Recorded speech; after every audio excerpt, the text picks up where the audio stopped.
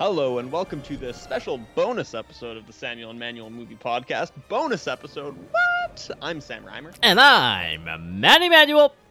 Bonus episode.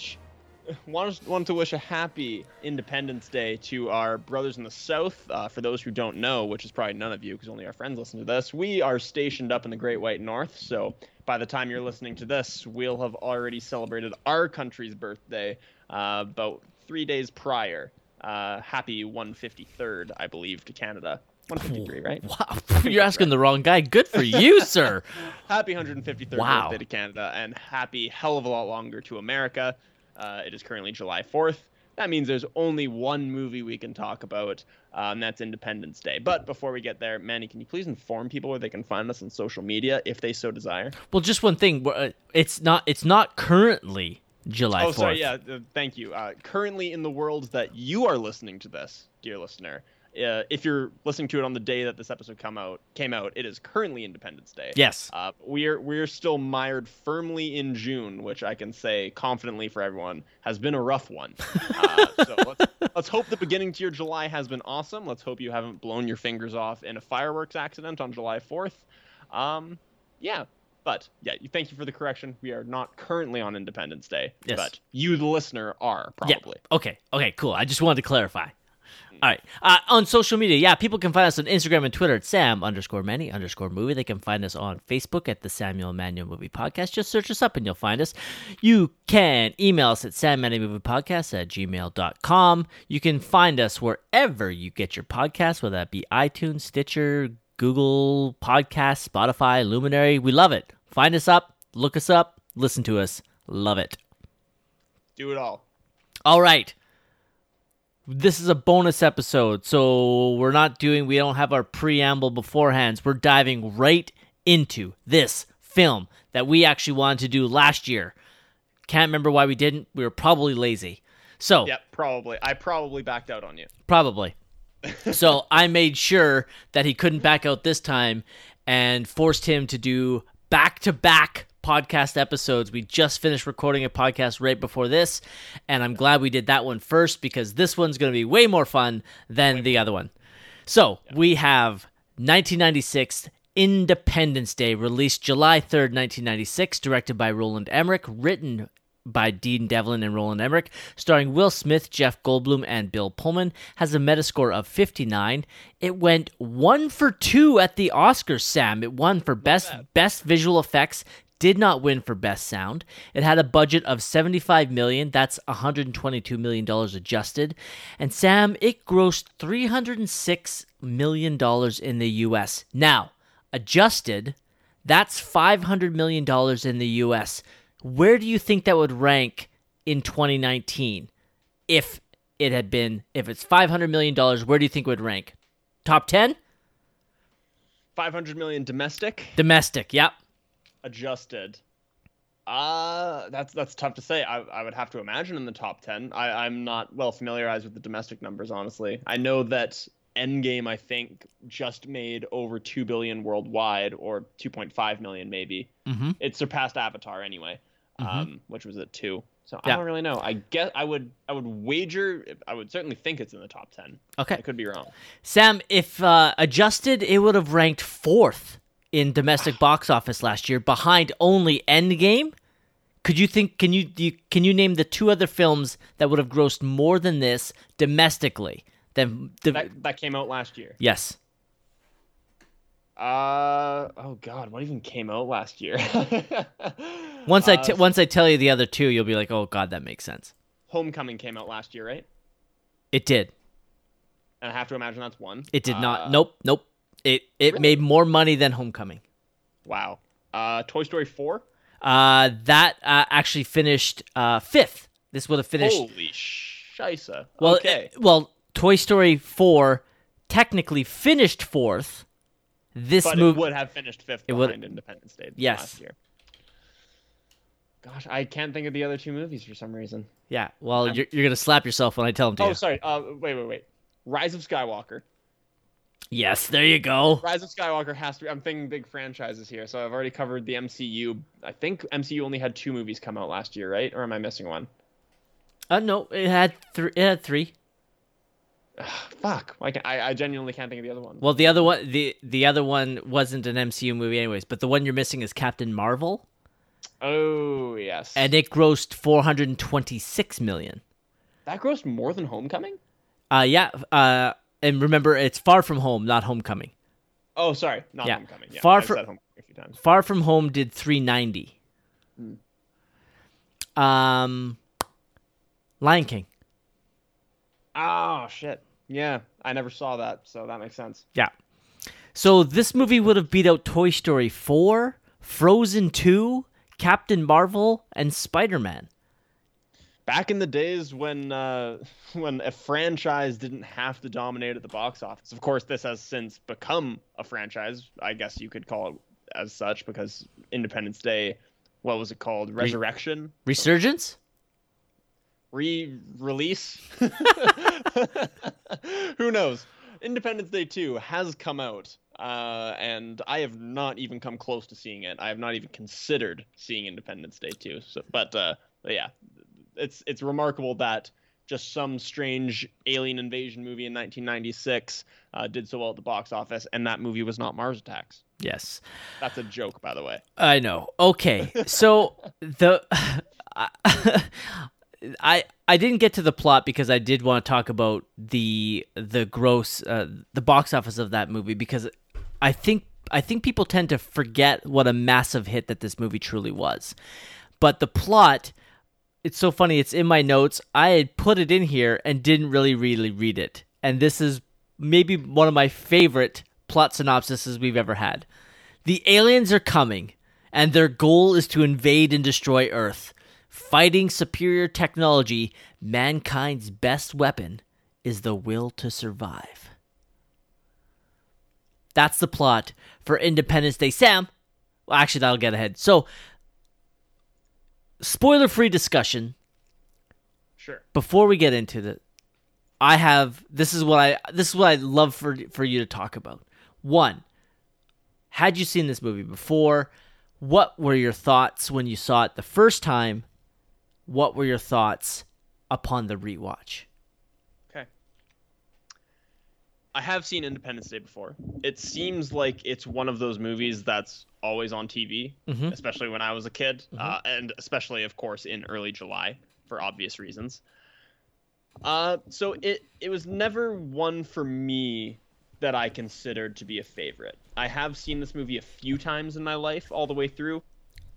But it was never one that I considered like an all-time classic, or one that I considered like, I don't know, a classic sci-fi movie, even though I think a lot of people would, especially just given how many people saw this movie. We saw the box office for it. So on this watch, I don't really know what I was expecting. I don't know if I was expecting anything to be different.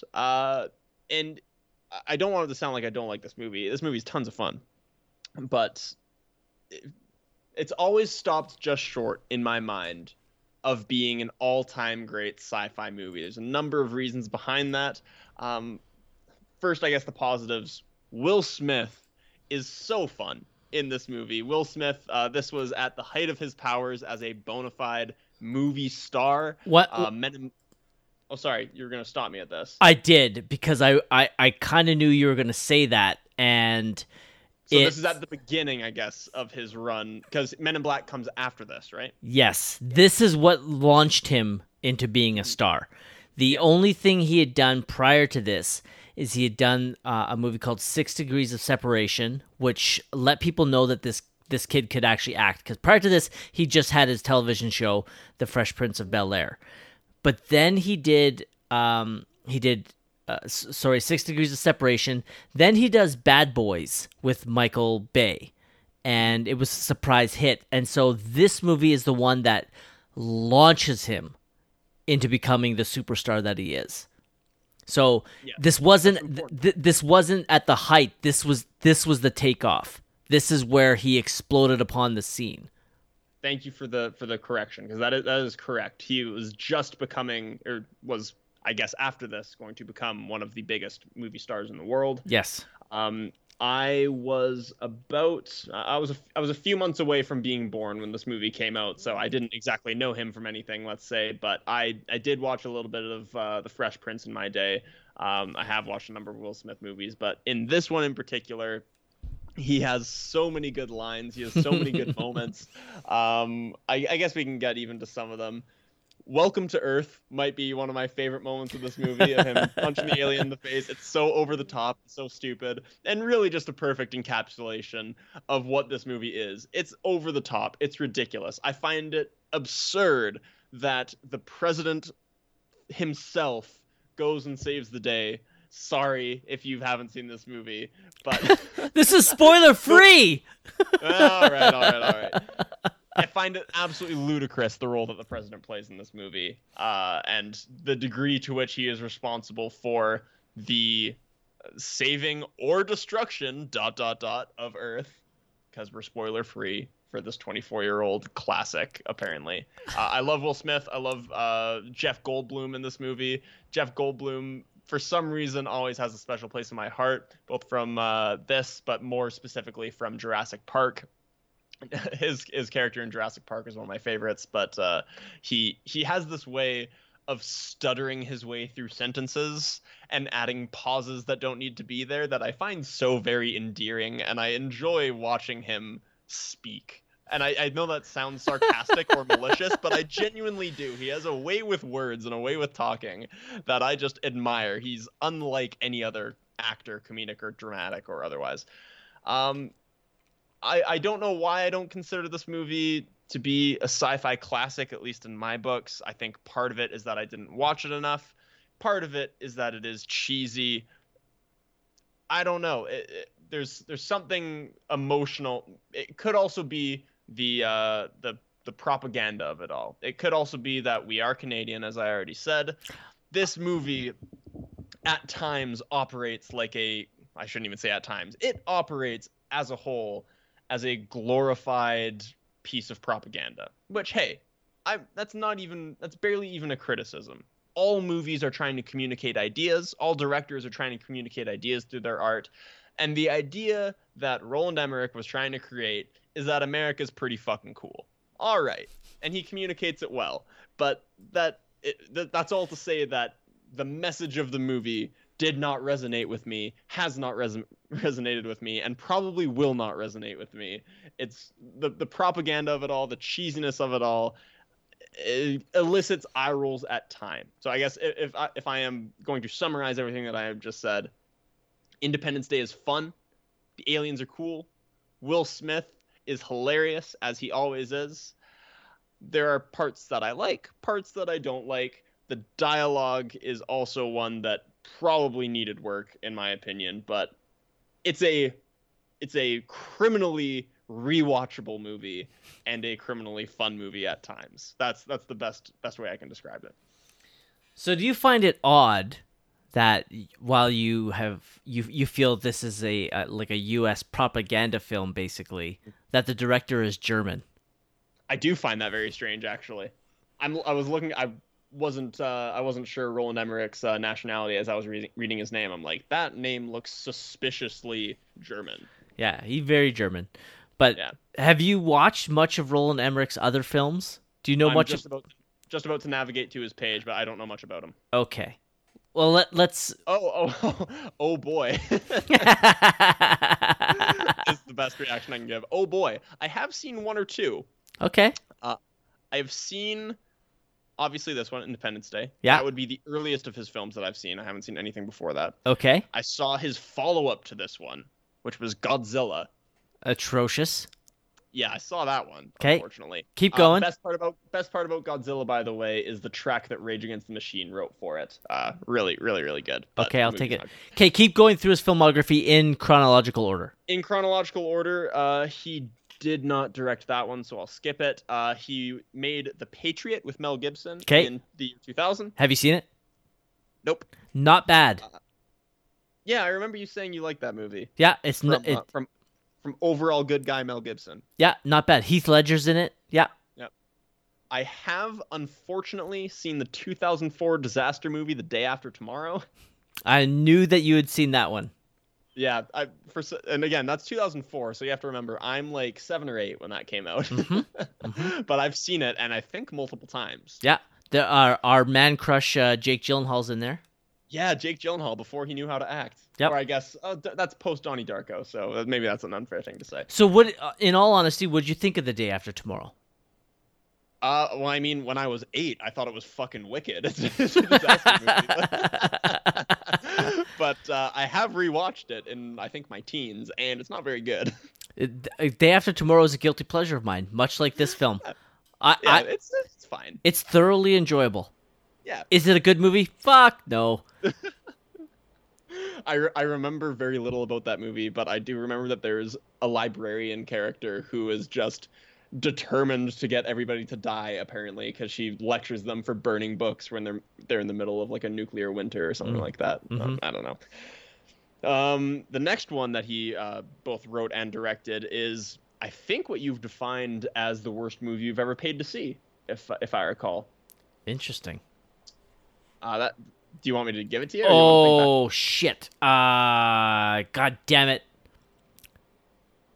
Nope. Begins with a number. Begins with an R?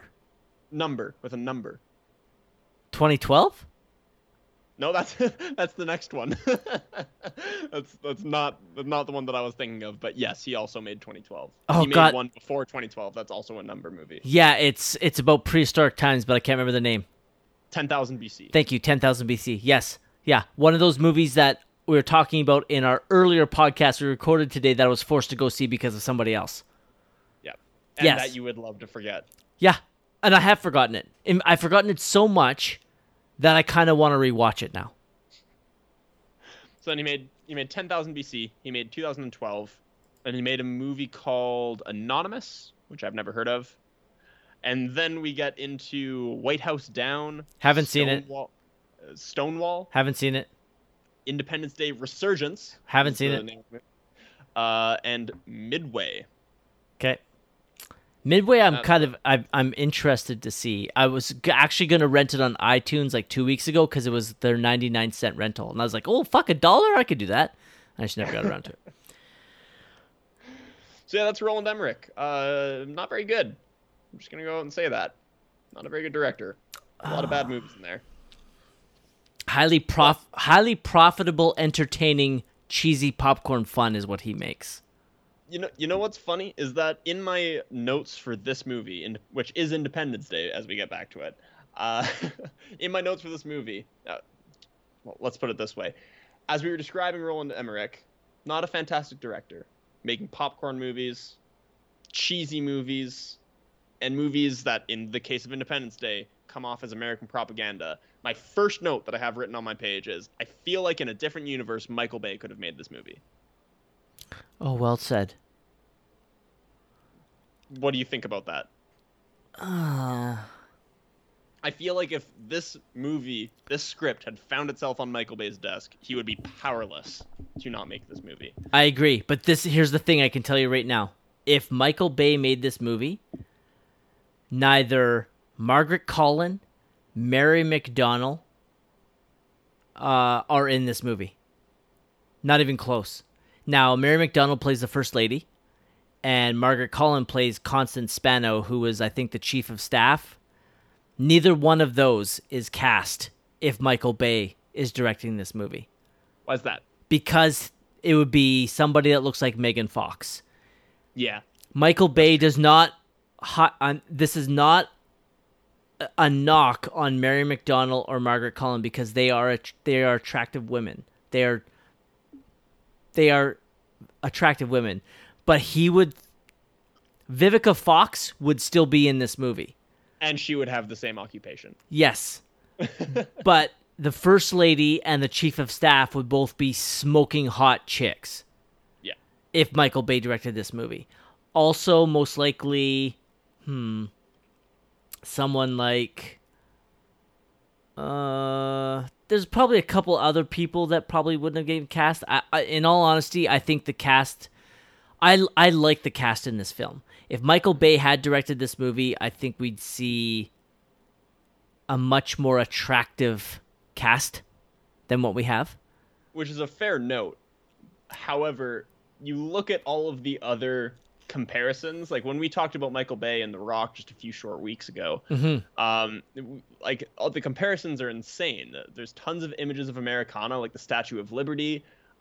Whereas when we were talking about The Rock, I think even though Alcatraz isn't as iconic, it's certainly a landmark in the Bay Area. Yeah, oh yeah. There's tons of American flags in this movie. There's explosions on explosions on explosions. And of course, there's helicopters, which we talked about at length. Michael Bay's directorial hard-on for using helicopters whenever possible. I think we just missed a perpetually setting sun and apparently an attractive first lady, and we would have had ourselves a Michael Bay movie. Possibly, but the thing with the helicopters in this film is the helicopters in this film are there for a reason. Are you listening, Michael? Yes, like the main there's basically off the top of my head 3 uses of helicopters. 2 of them are to leave the White House, so you need those ones, and then there's the one that Will Smith steals to go find his lady. All required. If Michael Bay had done this, there would have been those fighter planes would have been helicopters. So, anyways, okay. So I want to talk about this movie a little bit spoiler-free before we dive into it, and I actually have a bit of a story. And I've been trying to search and get to the bottom of this story because there's always somebody that's in the story I was never quite sure, and I finally got the answer I was looking for. I saw this movie in theaters. This movie was so hyped leading up to it. It was the movie event of the year, and I was pumped to see it. And I went and saw it with one of my best friends at the time, Marty Korba. No longer friends. That's a whole other story. But I'm sure he appreciates the shout out. Yeah, I'm sure he does. I doubt he's listening. There's no ill will. No ill will. Just grown apart. And there was always somebody else at the screening with us. And I could not remember if it was past and future guest Mike Ciardulo or past and future guest Adam Lazzanero. And I finally got the answer. It was Adam Lazzanero. And Independence Day is probably in my top 20, if not top 10, most favorite and most fun movie-going experiences I've had. Because the movie is so cheesy and fun, it was such a joy to watch / make fun of. And one of the jokes I remember the most throughout this film, not spoiling anything, the course of this movie runs over 3 days. July 2nd, 3rd, and 4th. Bastard skipping Canada Day. But yes. Okay, that's fine. Now, at the movie theater, I bought a collector's cup that had on it July 2nd, it said they arrive, July 3rd, they attack, and July 4th, I think it said we fight back. And so we were laughing, we're like, they just spoiled the whole movie on this cup. And then when the title card comes up, July 3rd, we'd all look at our cup and be like, we know what's about to happen. It was so much fun. And then after the movie ended, Marty, Adam, and I left out the back door of the old Cineplex in downtown Kamloops, and we stayed in the back alley behind that movie theater for another hour talking about and making fun of this movie, to the point where we were laughing so hard and so loud that the apartment building behind us, several people that lived there put their heads out the window and told us to shut the fuck up and get away from there. It was one of the funnest movie-going experiences I've ever had, and I'm so glad that I finally got the answer on who the third person was, because I knew for a fact it was Marty, but I could not remember if it was Adam or Mike, and I finally found out that it was Adam just yesterday, just in time so I could tell that story. It was so much fun to watch this movie in theaters. And like I said, the hype around it was mind-boggling. Like, the marketing for this movie was done so well. Everybody wanted to go see this movie, and everybody did go see this movie, obviously, with the 306 domestic box office. Okay, that being said, this has always been one of my ultimate guiltiest pleasures. This movie is not a good movie, but it is so much fun to watch. And yes, this is the movie that launched Will Smith into superstardom. This is the beginning of where we finally got to see the Will Smith that most people know and think of now. And it was a revelation to see him in this, because prior to this, I hadn't seen Bad Boys yet. And I probably saw Bad Boys later on this year. Bad Boys just wasn't on the radar for me. And it's like you said, he had some of the best lines, the funnest lines. His chemistry with Jeff Goldblum is fantastic, the way they play off one another. And they don't even run into one another until over halfway through the movie. This movie is, in all honesty, the literal definition of two things. I think it's honestly the literal definition of a popcorn movie. The kind of movie you sit down, plug in, eat your popcorn, and you don't have to think. There's not a lot of plot going on here. It is exactly like that cup said. They arrive, they attack, we fight back. That's the movie. And it's also the very definition of a guilty pleasure. A movie that should not be as fun as it is, but the movie knows exactly what it is. It has great special effects. It has some great action sequences and is so easy to follow and so much fun to watch. But there's problems with the dialogue. There's so many plot holes that you could fucking drive a semi-trailer through. It's just a fun movie. And if you're looking for a fun movie and you've never seen Independence Day, I cannot recommend it enough.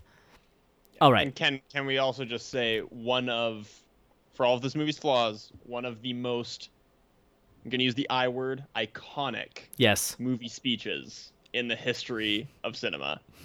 Right? One of the all-time great movie moments, regardless of your opinion on this movie. No, I'm going to disagree.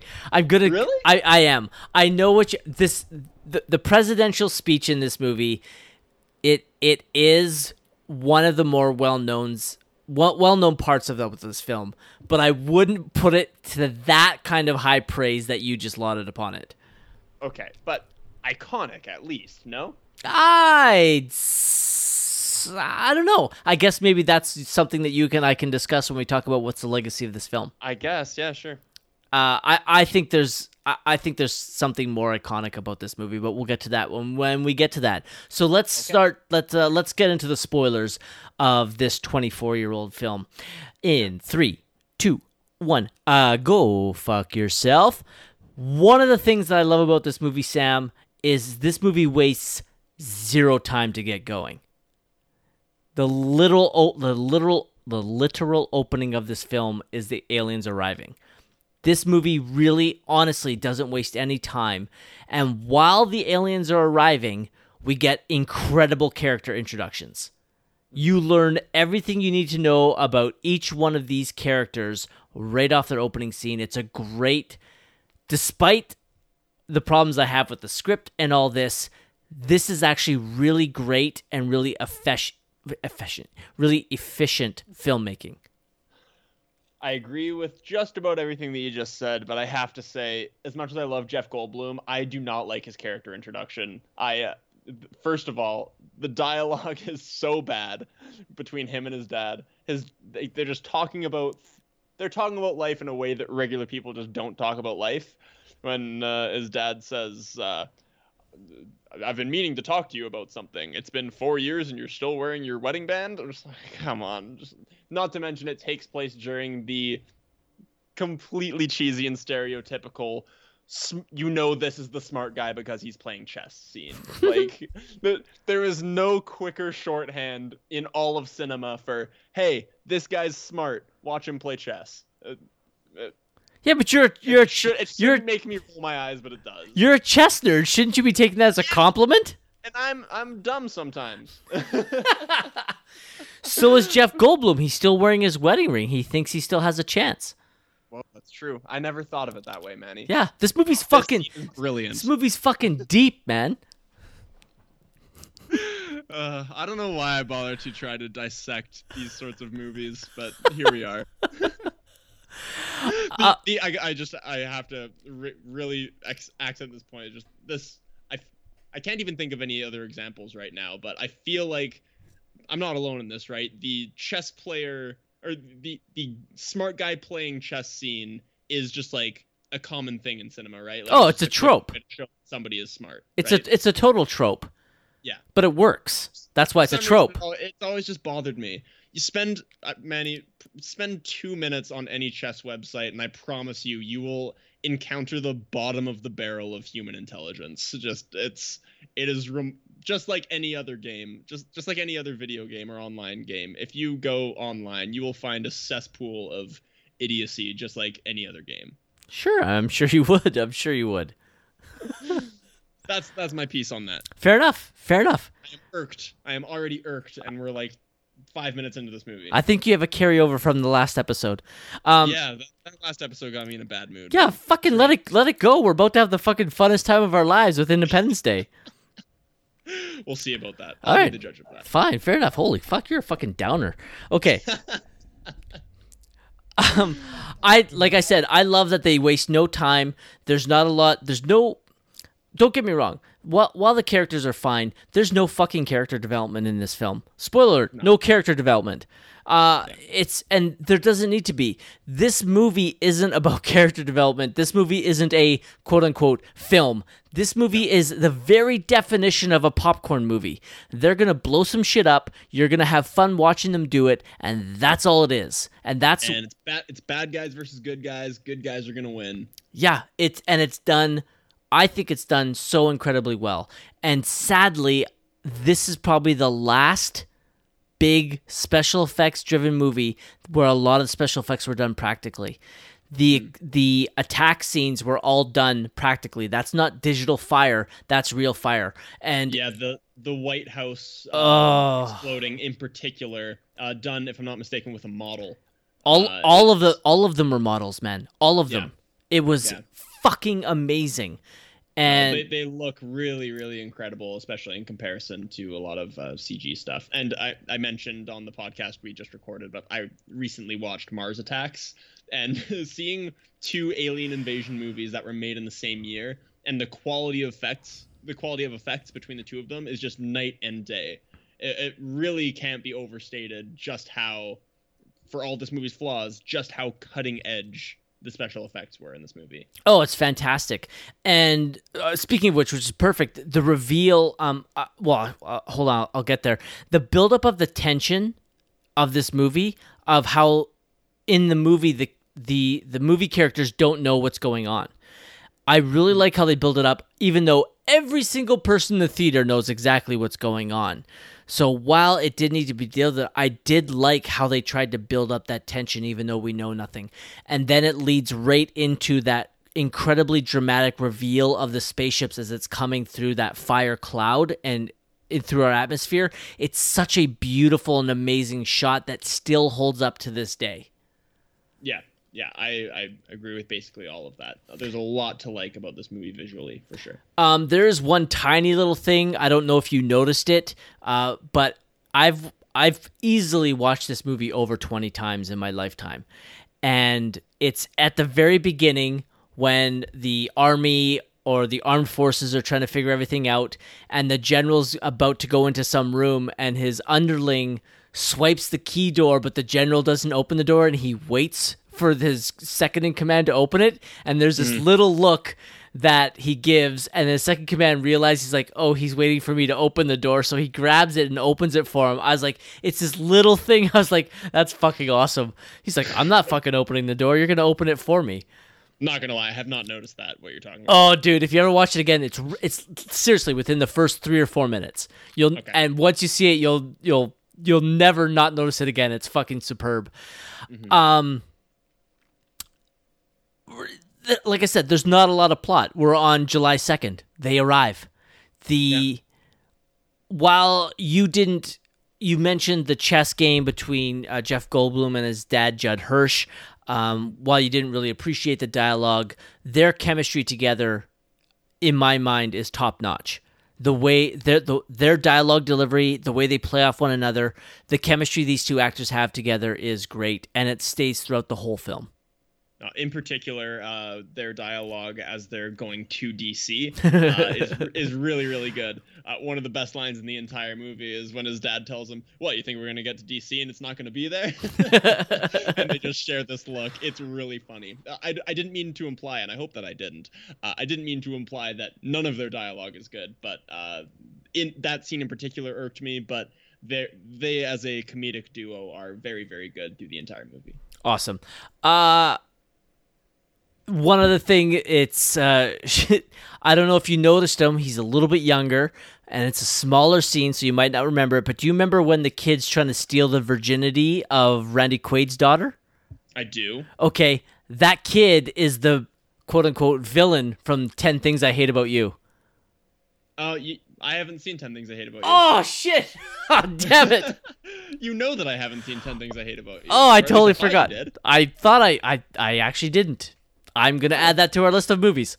Oh, I really, because I know that you love that movie. I do love that movie. Okay, so we're just kind of all over the map. So I'll try and get us a little bit more focused. Let's go. Well, let's just make it easy. We'll just go through some of the cast members that we really enjoy. So let's start with the big one. You've already talked about Will Smith. Like I said, this is the beginning of his ascension to superstardom, and this movie kind of reminded me on how much I really used to enjoy Will Smith as an actor. I really, honestly, I'd probably have to take a look. I can't remember the last movie he's done that I liked. I just had his filmography open a second ago, actually. I have since closed out of it. Well, I got it right here. Actor. Yeah, he has been in some stinkers recently. Okay. I know that you said you enjoyed Bright, but I know that got bad reviews generally. He's been in Suicide Squad, got terrible reviews. Collateral Beauty got terrible reviews. Aladdin, I don't know how the reviews were in the end, but it certainly faced a lot of backlash for even existing. After Earth was trash. Okay, I can already tell you. Okay, so I didn't mind Men in Black 3, so that's 2012. I didn't mind it. Hancock, I didn't mind, so that's 2008. So we're looking at first half of Hancock is quite good. Yeah, so I have to go all the way back to 2007's I Am Legend to the last time I've liked Will Smith in a movie. That's which I have watched for the billionth time just recently when the pandemic hit, ironically enough. Such a good movie. That's 13 years of me not liking him in movies. I did not realize until right this second just how bad it's been for him recently. Yeah. Now, I have said that I want to revisit Bright, and I still plan to do so. So I'm going to tentatively count that. So that now cranks it up to one movie in the last 13 years that I've liked. That's not good. I also saw him in Focus, which I barely remember anything about. It's from 2015. It's with him and Margot Robbie. I remember thinking that was a pretty solid movie, but yeah, aren't they con men? Yeah, that's right. And there's you saw it, right? No. Oh, okay. There's one scene in the middle of that movie which is like one big long take, which is really, really cool. But other than that, I remember at least thinking it was okay, but I don't think that really counts. Okay. So, but this is a reminder of what this man can do when he really truly wants to and decides to pick good projects, quote unquote good projects. Mm-hmm. As this is, again, like we said, not a good movie, but a fucking fun one. And he's just dripping with charisma in this movie. He is just a joy to watch. And like you said, he gets so many great lines in this movie. They give him all of the best comedic material in this movie, in my opinion. Yeah. I already mentioned the Welcome to Earth punch to the face is really, really funny. Also, when he's driving that corpse of the alien to Area 51, he gets asked for his clearance. He just says to the guy, "Oh, okay, how about I just leave this here with you?" and shows the dead alien. Yeah. So funny. His delivery of the lines, in addition to the lines themselves, the man's a full-on movie star at this time in his career. Oh, full-on movie star. And actually, in that same Welcome to Earth scene, he actually does something that I totally steal from him all the time, and I say all the time, It's after he's ejected from the plane, the UFO has crash landed, and he's landed with his parachute, and it's still attached to him, and he's walking towards it, and he's still attached, and he unclips. He's like, "Get off me! Get off me!" I still to this day do that. If anything is on me, I'll say it exactly the way he does. Maybe not as loud, and I'll just say it to myself, but I'll be like, and I'll do that. Like I'll kind of, and I'll look back, pretending there's something there. Like, get off me! Get off me! Do you make yourself chuckle when you do it? I do. In my head, I'm like, I'm funny. Well, now if I ever see you do that, I'll get it. Yeah. I honestly don't think anybody else would understand that reference because it's such a small part of the movie, but it's the way he does it that I just fucking love. And he also has that, obviously there's the great scene where he sees the aliens for the first time. Like he's sleeping in with his stripper girlfriend, and he's taking the leak, and he's looking out the window. Can't see the UFO from there, but he sees all the people leaving. He's like, all the white folk are moving. Guess I can't take the quakes. And he comes out and he's reading the newspaper on the street, and then he does the side glances, and he realizes like something's fucking going on. And there's a great reaction shot, like where he's looking straight just over the camera where he sees the UFO, and then they have the great moment where Vivica Fox comes running out. She hasn't seen it until she gets to him. Great reaction shots from the two of them. Just small moments like these that, as we've touted many times on our podcast, it's the little things that add up. Yeah, and he also has a moment with his, with I guess her son. Yep.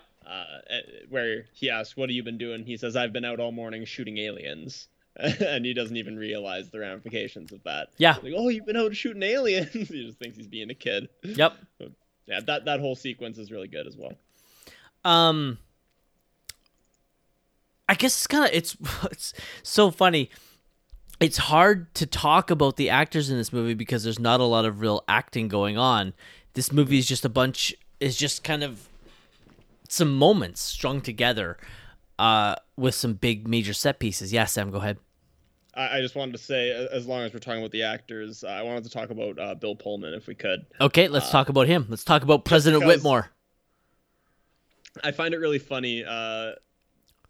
First of all, I like Bill Pullman in this movie. I like him as the president. But it's interesting to see what a director like Roland Emmerich thinks a character arc is. It's really interesting to see how the character arc for Bill Pullman is written in this movie, because in the very first scene we get it introduced. I can't remember what character says it, but somebody says about the president while he's within earshot, they voted for a warrior but elected a wimp or something like that. Yeah, it's on TV.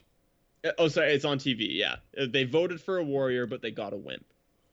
And his character arc through the movie is basically just that scene, and then him at the end of the movie joining the fight. Like that's the entire arc of his character. I just think it's really funny that everything else in between is just superfluous. Everything else in between is just talking. This is where we're going. This is what the aliens are doing right now. And then he's just used for exposition for the rest of the movie, in my opinion.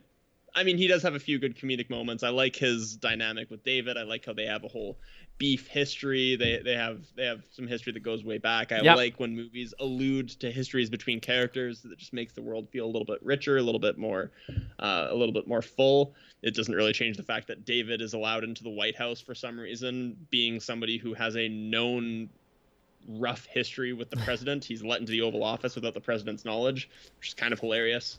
But overall, it's good. I just wanted to at least point out that it's not that they just completely ignored character arcs in this movie. I felt like they actually tried with Bill Pullman, and it didn't really work. He's barely even noticeable. Well, he's the only one that I feel they tried with. There's nobody else that has any type of growth whatsoever, or any type of that changes whatsoever in any way, shape, or form.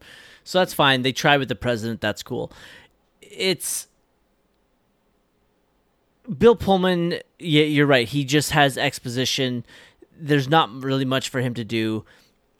You feel, and I'm not far off on it. I don't have it ranked as highly as you do, but you are obviously, well, I shouldn't say obviously. It seems that you're very much a fan or hold his big speech at the end in high regard.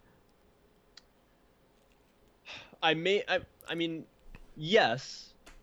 it's one of the better moments in the movie. I was more so just saying that in the history of action movies specifically, well, I mean, not even necessarily just action movies, but okay, let's go with that.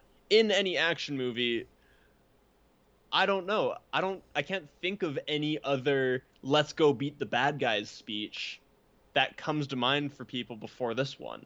I would disagree. I believe I would say Russell Crowe in Gladiator. I would say Mel Gibson in Braveheart. Those are two easily off the top of my head. Those are really, really, really good movies. You just said earlier that this is one of the most iconic monologues in movies. Those are movies. I don't know. Maybe I just hold this in higher regard than you as far as its famousness. Again, I was not alive when this movie came out, so maybe I'm overestimating that. But I've always just considered this to be a famous movie speech. I wasn't saying one of the most famous movie speeches, I would guess. At least as far as like, maybe I should qualify that with a cheesy. One of the most famous cheesy movie speeches. I won't disagree with that.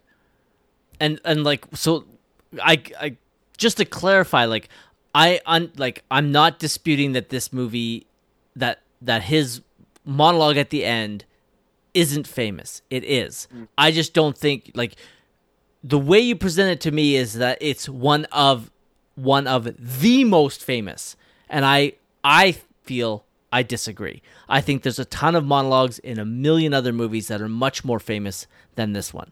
But yeah, in better movies than this one, though. Yes, like better monologues in better movies, I think, obviously are and should be more famous. But for some reason, in this little cheesy popcorn flick, there's just this one moment that you said off the beginning that there's something more iconic in this movie. Yes, I do. Okay, what do you think is more iconic in this movie? The blowing up of the White House is easily more iconic. Yeah. Okay. I can get on board with that. Sure. I was not born when this movie came out, so I feel like I certainly don't have as good a grasp on the cultural impact as you do, so I'll certainly take your word for it. And you've seen this movie about 5 times as often as I have, probably, so I'll definitely take your word for that. But I've always just considered the "This is our Independence Day" speech to be more famous than I guess it actually is. No, and but that's one of the great things about you and I on this podcast is that we're two completely different generations. So my generation, I feel a lot of people my age remember this movie for the special effects, for the blowing up of the iconic signature buildings and symbols that it does. Obviously, I think the one in LA they blow up is the Sony record. I can't remember the name of that tower that they blow up in LA, but it blows up it blows up. I know it's a record. I know it's a music industry tower, and then it blows up the Empire State Building and it blows up the White House. The White House blowing up is one of the most, in my opinion, is one of the most iconic shots in action movie history. That's what, in my opinion, that this movie's legacy will be, is the special effects in that initial attack. A close second is that monologue that President Whitmore gives, because it's cheesy bad and yet still actually relatively good. Bill Pullman pulls it off and actually gets you to actually feel. It is one of, for what it is, it's definitely right up there. It is part of this film's legacy, is, in my opinion, the initial attack and President Whitmore's speech. Yeah, I mean, the two examples that you gave as counter examples for ones that are more popular are certainly, I would say almost certainly more famous and definitely better, and in better movies. So I will take My Name is Maximus Decimus Meridius or They Will Never Take Our Freedom any day over Today We Celebrate Our Independence Day. I want to be clear about that. I don't know. I've just, in the few times that I have seen this movie all the way through, I've just always felt like if I've ever spoken to anyone about it, they'll say, "Oh, all I remember from that movie is like the speech, basically, and I guess shit blown up." But yeah, I don't know. Maybe I've overestimated it, perhaps. No, not at all. Because it's not that. That's the way that you felt, and that's what you feel the legacy is. Neither one of us is right. Neither one of us is wrong. It's just All right. From what from my memory and my recollection of the Independence Day films, when I think of Independence Day, my immediate first thought is the blowing up of the White House. Now, granted, probably part of that is because the VHS cover shows that. Yeah, right. For those who don't know, for the kids listening, VHS is an outdated movie watching technology, which has given way to Blu-ray and 4K. Yeah. So but there's nothing wrong. Like for you, the legacy of this film will be that speech. For me, it's going to be the initial attack. For me, I'll definitely always associate this movie with the speech. Awesome. For sure. Like, and that's awesome. It's a great thing to remember. I guess the last person, well, I shouldn't say the last person. There might be other people we want to talk about. We should maybe touch on Jeff Goldblum a little bit. You had a problem with the chess, the chess. Fuck, what the trope? Thank you. Trope. The character introduction and the most. Even though that was a small little gripe with the chess scene, the dialogue, the exposition was a little heavy-handed. It's not like, it's not among. Like, it's not enough to ruin the character or the movie for me. Certainly not. I like this character. Jeff Goldblum, like I said, is a pretty darn good comedic actor when he wants to be. Even in something like Jurassic Park, he really does a really good job of delivering his comedic lines in a unique and hilarious way. And I know I said it off the top, but I love his way of speaking, especially with the dialogue that he's given. Yeah, I know you're a big Jeff Goldblum fan, and he is just such a joy to watch in this movie, even more so in Jurassic Park. I love him in Jurassic Park. And in here, he's pretty good. He doesn't get too many great lines because Will Smith steals them all, but his chemistry with Will Smith when they finally do team up is a lot of fun to watch, especially the two of them using the word "oops." And I love when he's like I shouldn't say he steals, but I don't know if he's stealing it, if he's paying homage, but he uses the same line that he does in Jurassic Park: "Go faster, go faster." And he's a lot of fun in what is generally usually a pretty thankless role, the super nerd in movies like this. So that's true. He does elevate it a little bit. And yeah, like I said, there's so many plot holes in this movie. You already mentioned one, this complete stranger who's had a physical altercation with the president is allowed into the White House during a time of emergency, by the way. So there's so many things that are obviously wrong, but again, with this movie, much like your much beloved Pacific Rim, just let it go. Just let it go. Hang on for the ride, and you'll be entertained. I just want to say about Jeff Goldblum one last time that on top of his two roles that we've talked about, Jurassic Park and this one, how fucking awesome was he in Thor Ragnarok as Grandmaster? He might have been my favorite part of that movie, in a movie that's already very, very good. Oh, he's not Grandmaster's so over the top. It's like it was written specifically for him, the Grandmaster. It's so perfect. Totally. But he's not even close to being my favorite thing in Thor Ragnarok. Not even close. Yeah, I know. Is your favorite part of Ragnarok I'll try not to spoil it in case people didn't have it spoiled by the trailers like you did, but the reveal midway through? No, in all honesty, while fucking awesome, yes, but in all honesty, the best part of Thor Ragnarok was Taika Waititi's really finally letting Chris Hemsworth show us what he can truly do. Yeah, because the first Thor, it was pretty good. The second one, not so good, and he was fine in Avengers. But now, because of Thor Ragnarok, Thor is probably one of my favorite characters in the MCU. Yeah, he added a whole layer of depth to the character. Yeah, so Chris Hemsworth's, I guess, resurrection, for lack of a better word, is my favorite thing about Ragnarok. Oh, go ahead. You're about to say something. No, I was going to say let's get back to Independence Day, but I don't know where else to go. Okay, so then I want to talk about... What I'd love to talk about is the coordinated initial attack by the aliens on the 3 major cities. They obviously attack other ones across the globe, but we don't get to see them. We get to see the attack on LA, the attack on Washington, D.C., and the attack on New York. These, at the time, were mind-blowing. I remember being in the theater and everyone just jaws agape, staring at the screen in awe of what we were seeing. And for me, one of the reasons that I truly, truly love this movie, and we've talked about before, is I'm a huge fan of practical effects.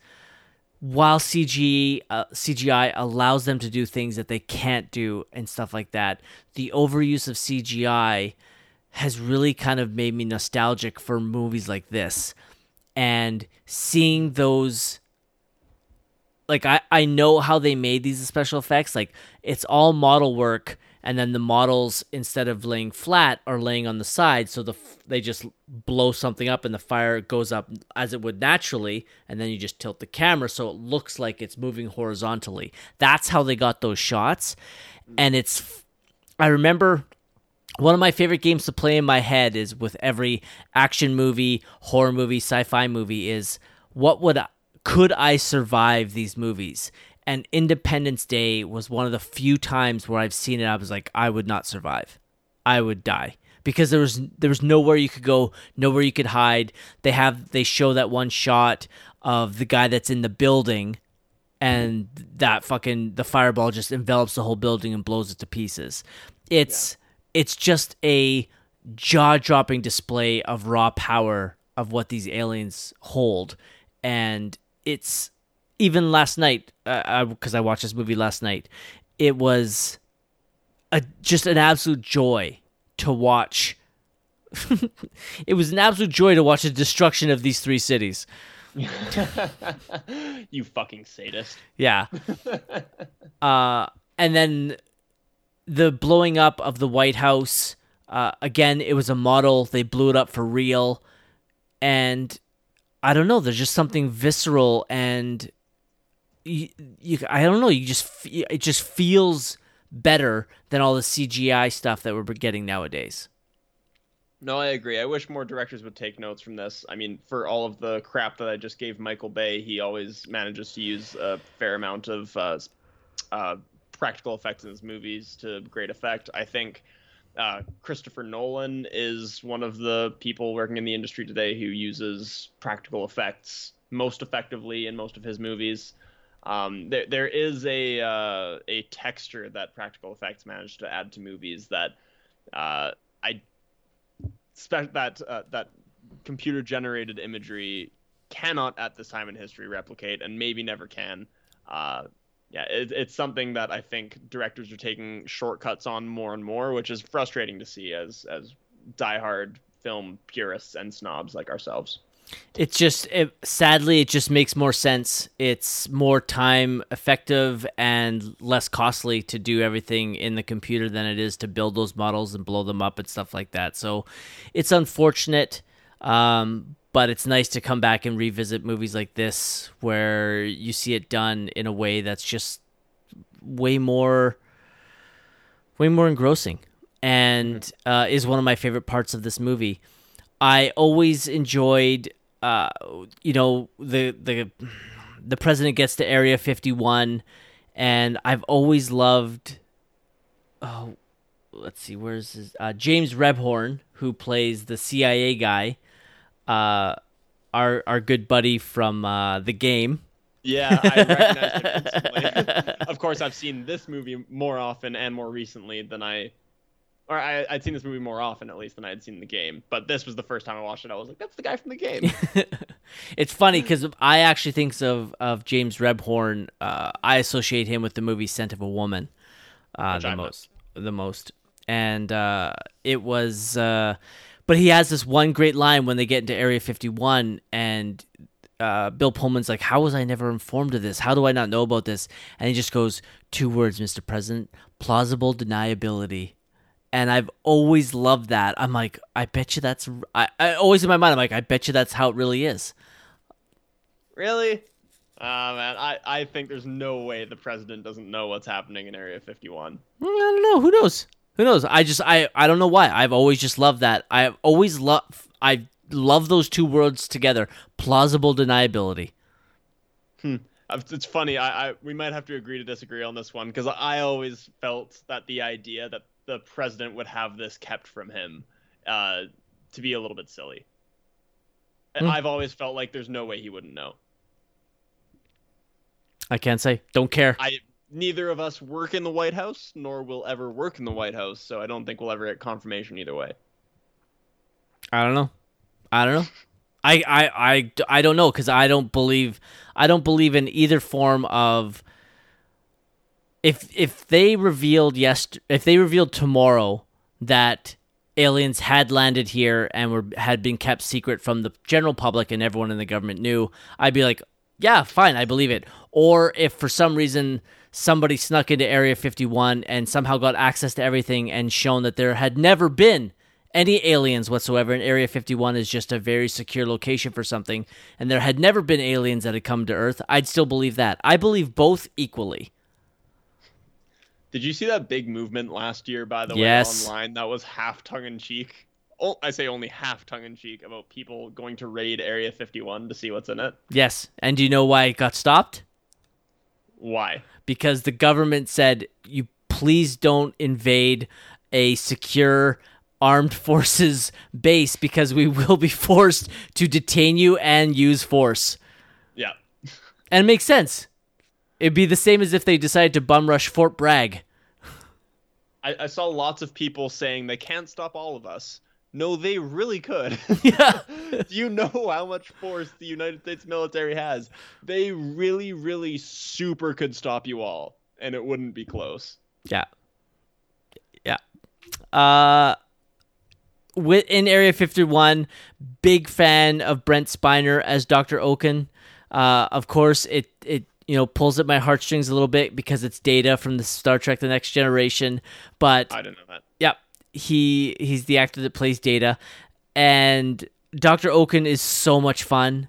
His crazy hair, his everything about him, how excited he is. He reveals, he's like, they don't let us out much. He's such a funny line. I get a good laugh from that every time. It's just he adds a nice element of humor as well as more exposition, explaining that they've been here before and all that kind of stuff. It's a lot of fun. It's also shortly here intercutting where Vivica Fox has survived the New York attack. Complete bullshit. The dog surviving always bothered me. Yeah, apparently that fire can't move around corners, hey? Nope, sure can't. Sure can't. It's too bad. Yeah. Aliens can do a lot of stuff, and they have a lot of technology, but they can't make fire go around corners. Nope, it's impossible. It's impossible. They can't do it. Yep. So I won't lie. From day one, from when I watched that movie, I fucking hated that the dog survived. So immediately after you watch this movie, you always put on I Am Legend, right? No, immediately I go to Korean restaurants. Jesus. But like we talked about in the episode we recorded earlier today, there is actually a little bit of sex positivity in this movie where Vivica Fox isn't ashamed of being a stripper when she's having her talk with the First Lady.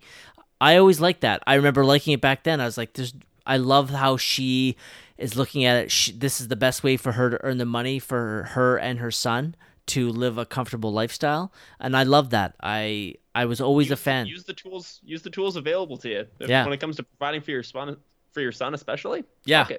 And Vivica Fox has got some great tools in her toolbox. Yeah, that she does. Moving on from there, this is the one that surprised me. When the First Lady died, watching it last night, it actually hit me. And really? Yeah, and I realized there's a reason. This is the first time I've watched this since becoming a father. Oh. And no word of a lie, Sam, that scene got me really close to crying. You're kidding. I'm not kidding. It hit hard.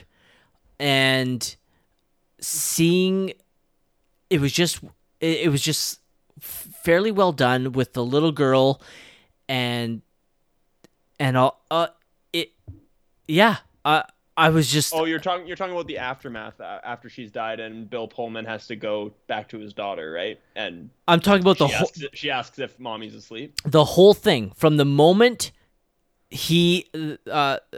President Whitmore and the daughter come into the hospital room in Area 51, and the little girl goes and hugs her mom, and then you can see she's like, I can't. And then Pullman and Mary McDonnell have their little talk, and, it's said that they both know she's going to die. And it started to get me there. That's where I started to feel it. It reduced immensely immediately afterwards, where Bill Pullman's walking out and there's some really bad score music being played as it's trying to really elicit a response. It almost lost me. I was like, meh. But then when they go to the daughter and she says, "Is mommy sleeping now?" I was like, oh my God. And really? Yeah.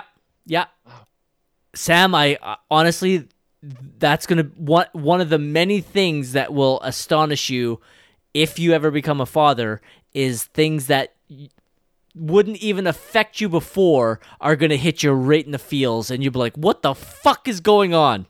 And this is one of those times. Well, I believe you wholeheartedly. I am not at this period in my life done being selfish or emotionless, so I'll keep it wrapped for the time being. I recommend it. It. But yeah, I was I didn't see it coming. I knew, obviously, seeing this movie so many times, I knew this scene was coming. But as soon as it started playing out, I got a little case of the feels, and I was like, "What the fuck is going on?" And no tears came, but I could feel them. I could feel them. That's so strange. It's just, I can see why, and I certainly don't judge you for it. I know we are not above crying in movies. Not at all. We are certainly not. Quite the contrary. It is to be encouraged. Yes. To show your emotion at such things. But I won't lie to you. This is a scene that if we had not talked about it, I would have completely forgotten about. All right. I would not have noticed if it was not talked about. Okay, I only got 3 more things that I want to discuss. Okay. One is the thing you and I have kind of already talked about quite a bit, and that's the big scene for you, or not big scene, but President Whitmore's speech. Yes. And again, I don't want to downplay it saying it was bad. It is a cheesy one, but Pullman pulls it off. Oh, he totally does. Yeah. And it's well done. It doesn't get me all rah-rah, but I could understand if it does for other people. But then, sadly, it leads into easily my biggest complaint of the movie. And that's the president going into battle. Which is just ridiculous. Yeah, that would never happen. I don't even care if the president was fucking Maverick from Top Gun. There's 0% chance. 0% chance that the president gets to go into battle, especially because early in the movie, it's Albert Nimzicki, played by our boy James Rebhorn, who states that we have to keep a working government. Fast forward, we learn that all the members of parliament or the senators and the vice president have been blown to smithereens. Yeah. So this is the only form of government left, and the leader of the free world is going to go into a air battle. It's bullshit. It's bullshit. It's the biggest complaint I have about this movie. And it's a big one, actually. It falls into the category of American propaganda for sure. And it's also to do with the character arc that I mentioned earlier. Or rather, I should say, the attempted character arc that they try to give to President Whitmore. It's why they have the scenes at the beginning saying that he's a wimp. It's so that this scene packs a punch and feels authentic, but it so doesn't work. It so feels forced, and it so feels like unnecessary American propaganda. I'm totally in the same boat as you. It's always felt ridiculous to me that the president's allowed to go into battle. Yeah. Actually, I guess there's two more things. I had three. I'm going to add one more. There is the whole scene with Will and Jeff flying up to the mothership in the old ship. It's a lot of fun. They blow everything up. They install the computer virus, which is a play on the War of the Worlds spoilers resolution on it's a virus that kills the aliens, and in this one it's a virus that kills the aliens, except this time it's a computer virus. Dun dun dun! What modern technology? What a twist! Blah blah blah blah. I like the animations that they also put into the virus. I think one of them is HAL 9000 from 2001: A Space Odyssey saying "I'm sorry, Dave," if I recall. Oh, you remember that the virus plays a few different animations, like it plays the skull and crossbones at one point. Yeah, that's the only one I remember. The HAL. I think when they're creating the virus or when they're uploading it into their own laptop, I guess. I think there's a HAL 9000 animation. Yes, on Jeff Goldblum's laptop there is. That's right. Yeah. No, not into the virus that they install in there. It's just on his laptop. When they're doing the experiments in the lab, I'm just trying to remember this. Do they hook up to the alien ship using a USB port? I'm pretty sure that they do.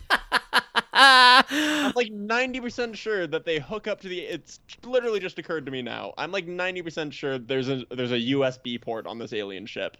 It's gonna bother me now. I'm gonna have to go back and look at this after we're done here. Pretty sure it's true. Which, if that's true, I'm sure it can't be. But if it's true, that's just remarkable. That's just fantastic. Well, it has to be because they hook it into his laptop. Yeah, I'm pretty sure they use a USB port. There's like a shot of it. There was no Wi-Fi back then. That's true. Yeah, they had to hardwire it in. Yep. Oh, that's fucking awesome. And then the last thing I want to touch on is a character that we didn't touch on at all, and that's Randy Quaid. His sacrifice. I really always enjoyed the idea of it, but the execution left something to be desired. But he's one of my least favorite characters in the movie. Honestly, a lot of the comedy that revolves around his character doesn't work. He does have one line that elicits a chuckle from me, which is, "I chose the wrong day to quit drinking." Yeah. That line gets a chuckle from me. The rest of it, I could definitely do without. And that's kind of everything I want to touch on in the movie. Yeah. Was there anything that we missed on your end there, Sam? That's about it. That's the only note I had on Quaid, actually, was I picked a bad day to quit drinking. So that's the last of it for me. All right. Okay, I got a ton of behind-the-scenes stuff here for you. Oh, boy. Buckle in. The scene in which Will Smith drags the unconscious alien across the desert was filmed on the Salt Flats near the Great Salt Lake in Utah. Smith's line, "And what the hell is that smell?" was unscripted. Great Salt Lake is home to tiny crustaceans called brine shrimp. When they die, the bodies sink to the bottom of the lake, which isn't very deep, and decompose. When the wind kicks up just right, the bottom mud is disturbed, and the smell of millions of decaying brine shrimp can be very, very bad. Apparently, nobody warned Will. That's so specific that there's no way it can't be true. I know. If somebody made up that trivia fact, good for them, because that is remarkably specific. This movie holds the record for most miniature model work to appear in one film. Model shop supervisor Michael Joyce estimated that more miniatures were used for this film than in any other two films combined. Due to the advances in digital technology since this film's release, most experts believe this record may stand forever. Yeah, sort of like what we were talking about. Exactly. Production designer Patrick Tatopoulos presented Roland Emmerich with two concepts for the aliens. Emmerich liked both designs so much, he came up with the idea to use one design as the actual alien, and the other to be the biomechanical suit the aliens could wear. Both of Tatopoulos' concepts appear in the film. All right. The president's speech was filmed on August 6, 1995, in front of an old airplane hangar that once housed the Enola Gay. That that plane is the one that dropped the atomic bomb on Hiroshima exactly 50 years earlier on August 6, 1945. According to the liner notes from the recent La La Land Records limited release of the complete score by David Arnold, the drum rhythm heard during the invasion scenes near the beginning of the film are Morse code letters D-I-E. That's pretty cool. Yeah. I'm not going to lie to you. I don't recall that part of the score, but I'm going to have to go re-listen to it. That's pretty fucking cool. Yeah, I thought you... As a Rush fan, I am a big fan of Morse code and music. They have a song called YYZ. I'm not sure if you know it. That begins with Morse code for YYZ. No, I didn't know that. Yeah, but that's pretty fucking cool. I'm going to have to go listen to the score again. Over 70 mock news broadcasts were created for the film. All of them used real-life newscasters, since the makers believed that actors would not look convincing in such scenes. The abbreviation ID4 was invented due to legal problems with the title Independence Day. Before 20th Century reached a deal with Warner Brothers for the rights to the title, they suggested the film be called Invasion or Sky on Fire. Neither of which would pack the same punch. I agree. If they couldn't get Independence Day, I would have been fine with ID4. Along with Anatomy of a Murder, Glory, Crimson Tide, and The Dark Knight, this is one of only 4 films whose purely orchestral soundtracks won the Grammy Award for Best Score, despite not being nominated for an Academy Award. Whoa, and what's the list again, sorry? Anatomy of a Murder, 1959, Glory, 1989, Crimson Tide, 1995, and The Dark Knight all won Grammys for Best Score, but were never nominated for Best Score. The Dark Knight score wasn't nominated? Sure wasn't. That fantastic Hans Zimmer score? Yep. Hold on. This is news to me. I'm very upset about this. Let's see. Can't believe they would do my boy Hans dirty like that. Let's see what films beat it out for Best Score. It's 2008? Yeah. I've got it right. Dog's Year? Okay, so, yeah. What the... Oh, that's sound mixing. I was like, what the fuck? I'm like, it sure did get nominated. Best Original Score. Okay, I've only heard 3 of them. Okay, Slumdog Millionaire 1. Don't remember it. The Curious Case of Benjamin Button by Alexander Desplat. Who, as we know, is fantastic. Yep. Defiance by James Howard. Okay. Milk by Danny Elfman. And a score I think you and I both love, Wall-E by Thomas Newman. Yeah, that is an all-time. Who did the Wall-E score? Thomas Newman. Oh, okay. I know that Giacchino or Giacchino, I don't know how it's pronounced, does a lot of my favorite Pixar scores, but that is a good one from Pixar. Nice. Wall-E.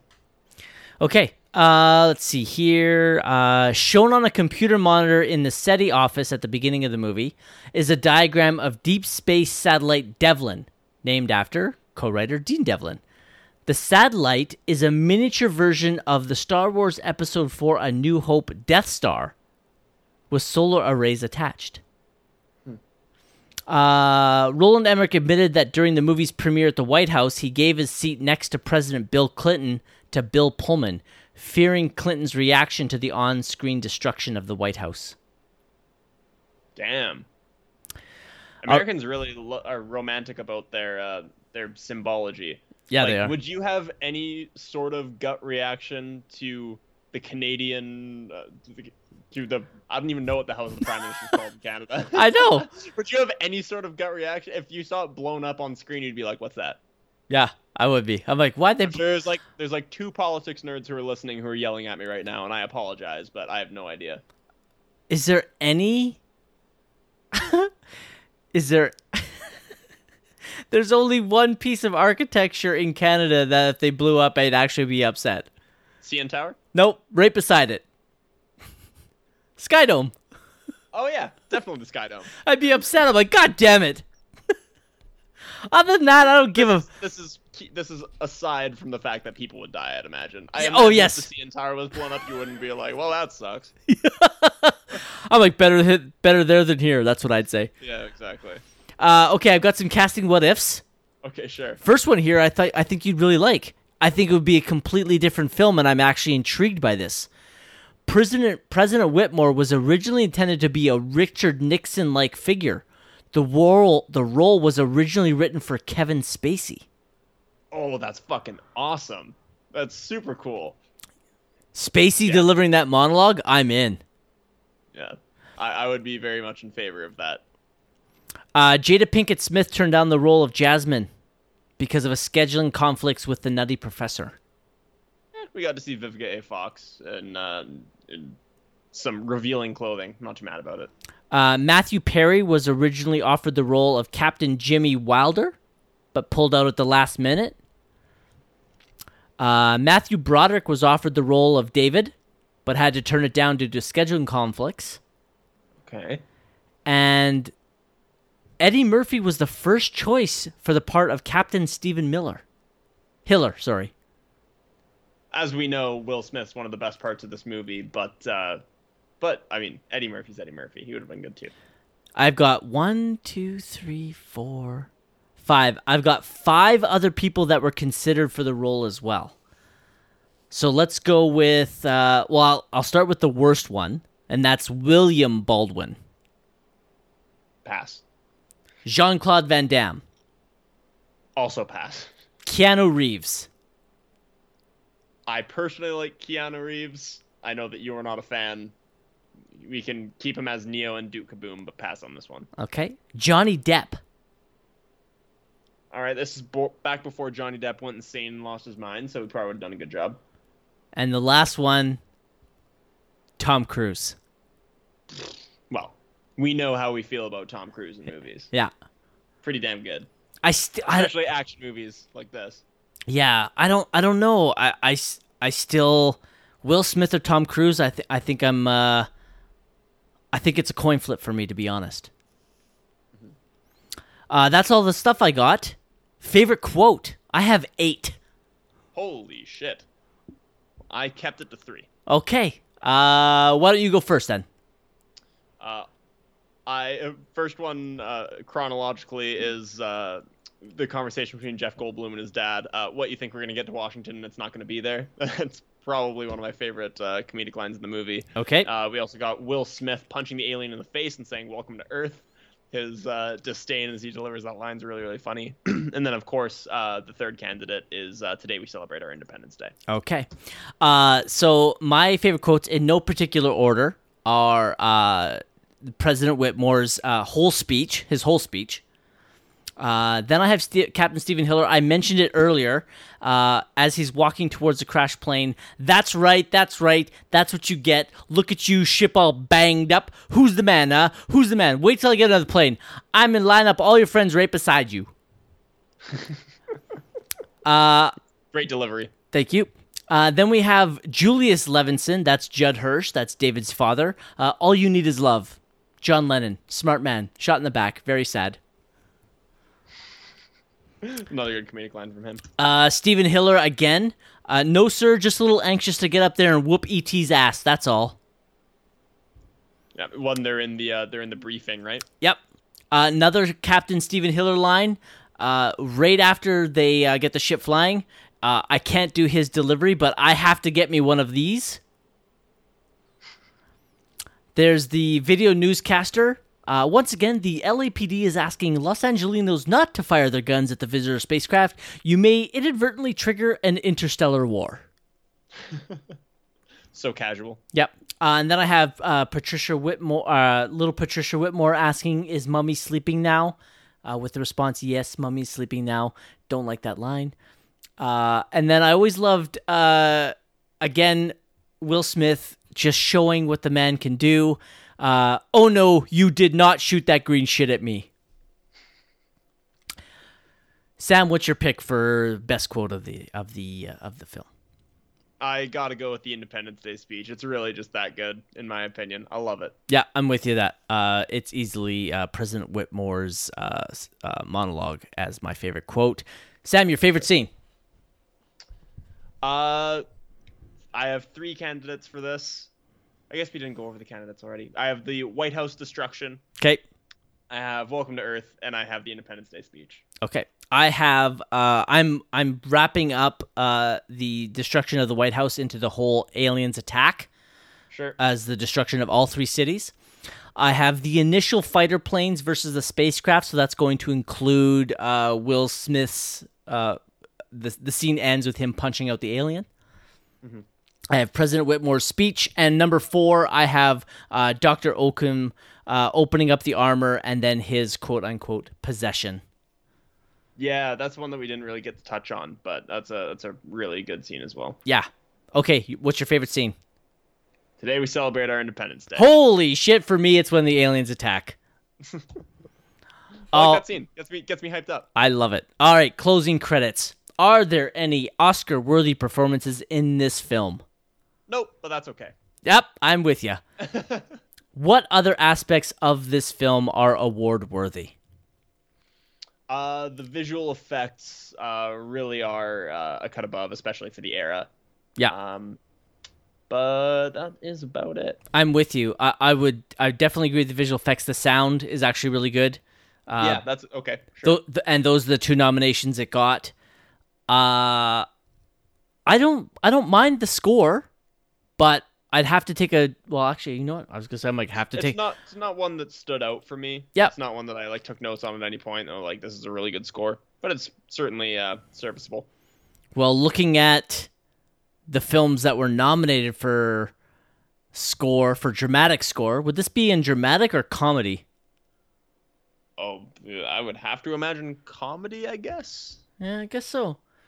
So maybe. I don't know. I'd have to listen to the others because the other scores that were in the comedy scores, because this is when they separated between dramatic and comedy. Yeah, which is ludicrous. I don't know any of these scores. I know the movies, but I couldn't tell you the scores. Other than that, I don't think so.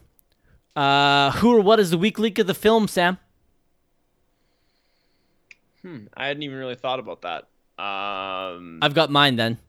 Sure, yeah, you go for it. The fucking huge gaping plot holes. That's the weak link of this film. Okay. I accept that answer, but I will build off it and just say, as a whole, logic. Logic is the weak point of this movie. I think you hit the nail on the head. You had the right idea, but I'd just like to expand on that. I love it. Was this anyone's career highlight? Oh gosh, that's a good question. Well, I think we've established Will Smith only went up from here. That's a good question. Okay, well, let's go like this. Okay, so Will Smith, this is not his career highlight. No. This is his ascension. Bill Pullman, possibly? Yeah, right? I'm looking at it. I think Spaceballs could be argued. Just because he has a leading role? Possibly. This is close to a leading role. I'd say there's 3 leads. Yeah, okay, that's fine. Right? Jeff Goldblum? Jurassic Park. Agreed. Or The Fly. I'd still go Jurassic Park. Yeah, me too. I understand what you're saying with The Fly, but I think it's Jurassic Park. Mm-hmm. Mary McDonnell, no. Judd Hirsch, no. Robert Loggia, no. Randy Quaid, no. I think Randy Quaid, his is Christmas Vacation. Yep, agreed on that one wholeheartedly. Margaret Collin, possibly, because I don't know her from anything else. Yeah, me neither. James Rebhorn, no, that's the game. And then we have Brent Spiner. No, that would be Star Trek The Next Generation. But the other question I have, we went through his filmography. Is this Roland Emmerich's career highlight? It might just be. I haven't seen enough. I also, like you said, with Day After Tomorrow being a guilty pleasure, I would like to revisit that movie, but I can't imagine it's as good as this one. I think I give The Day After Tomorrow less of a free pass than this. I would say I feel comfortable saying this is Roland Emmerich's career highlight. I'm 100% on board that this is his career highlight. Either this or 10,000 BC. Have you seen that?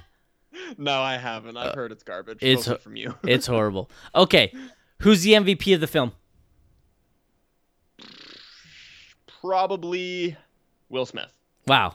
even though your favorite scene and your favorite quote are from Bill Pullman. Yeah, but for the rest of them, Will Smith's good throughout. Bill Pullman is just so throughout the rest of the movie. I'm just being devil's advocate. It's obvious. I know, because I threw the 10,000 BC thing out there. It's obviously Will Smith. Yeah. And for you, this film's legacy will be the President Whitmore speech? I agree. I think it's the destruction of the White House and or the special effects. Would you watch this movie again?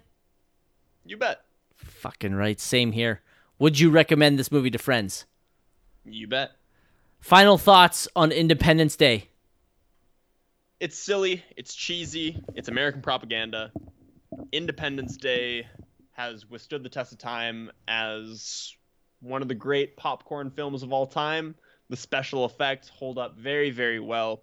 It's worth the watch for those, if for nothing else. This is a movie that does not concern itself with tedious little things like character development or logic or anything like that. You want to watch some shit get blown up? You want to watch some aliens do some damage and then have the good guys win at the end? Independence Day. It's your movie. You can watch it. You can have some popcorn. You can have a drink. It's great. And it's July 4th if you're listening to this. Why not watch Independence Day? It is a perfectly good, perfectly rewatchable movie that has very little wrong with it as long as you don't think too hard, which we definitely just did. I love it. I think you summed it up perfectly. This is an incredibly entertaining movie. Turn your brain off, grab your favorite snacks, sit down, and if you haven't seen this movie, I implore you to watch it because this is, like I said, it's the literal definition of two types of films, a guilty pleasure and a popcorn movie. Do yourself a favor, watch this movie, be prepared to be entertained, and have a great time. Oh, yeah, have fun. Independence Day. Sam, what's your ranking of Independence Day? I think Independence Day is about the safest 3 that there's ever been for me. It's not nearly on a 4 level in terms of enjoyment. There is way too much wrong with this movie.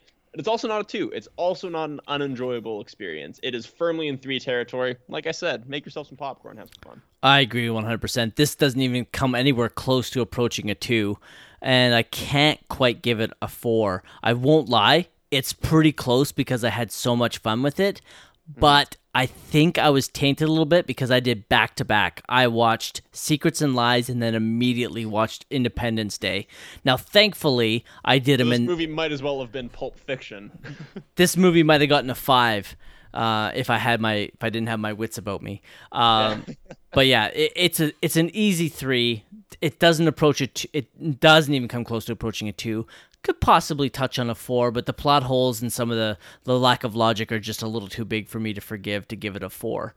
And I didn't enjoy it quite enough to give it a 4, but it's a 3. It's the very definition of a 3. So we don't have anything going on next week because, hey, this is a bonus episode. We don't even know... well, I shouldn't say we don't know. I do know, but whatever. So we got nothing going on next week. So for those of you listening, please remember to rate, review, and subscribe to us on iTunes. If you give us a 5-star rating, it will increase the profile of this podcast, allow more people to find us. If you got 20 seconds, 30 seconds of free time, if you just give us that 5-star rating and a little bit of a review, it helps so much. Please remember to follow us on Instagram and Twitter at Sam_Manny_movie. Email us at sammanymoviepodcast@gmail.com. Subscribe to us wherever you get your podcasts, and we will love you forever. For the Samuel Manuel Movie Podcast, I'm Manny Manuel. We will not go quietly into the night. We will not vanish without a fight. We're going to live on. We're going to survive. Today we celebrate our Independence Day. Happy 4th of July and happy Canada Day. I'm Sam Reimer. Adios.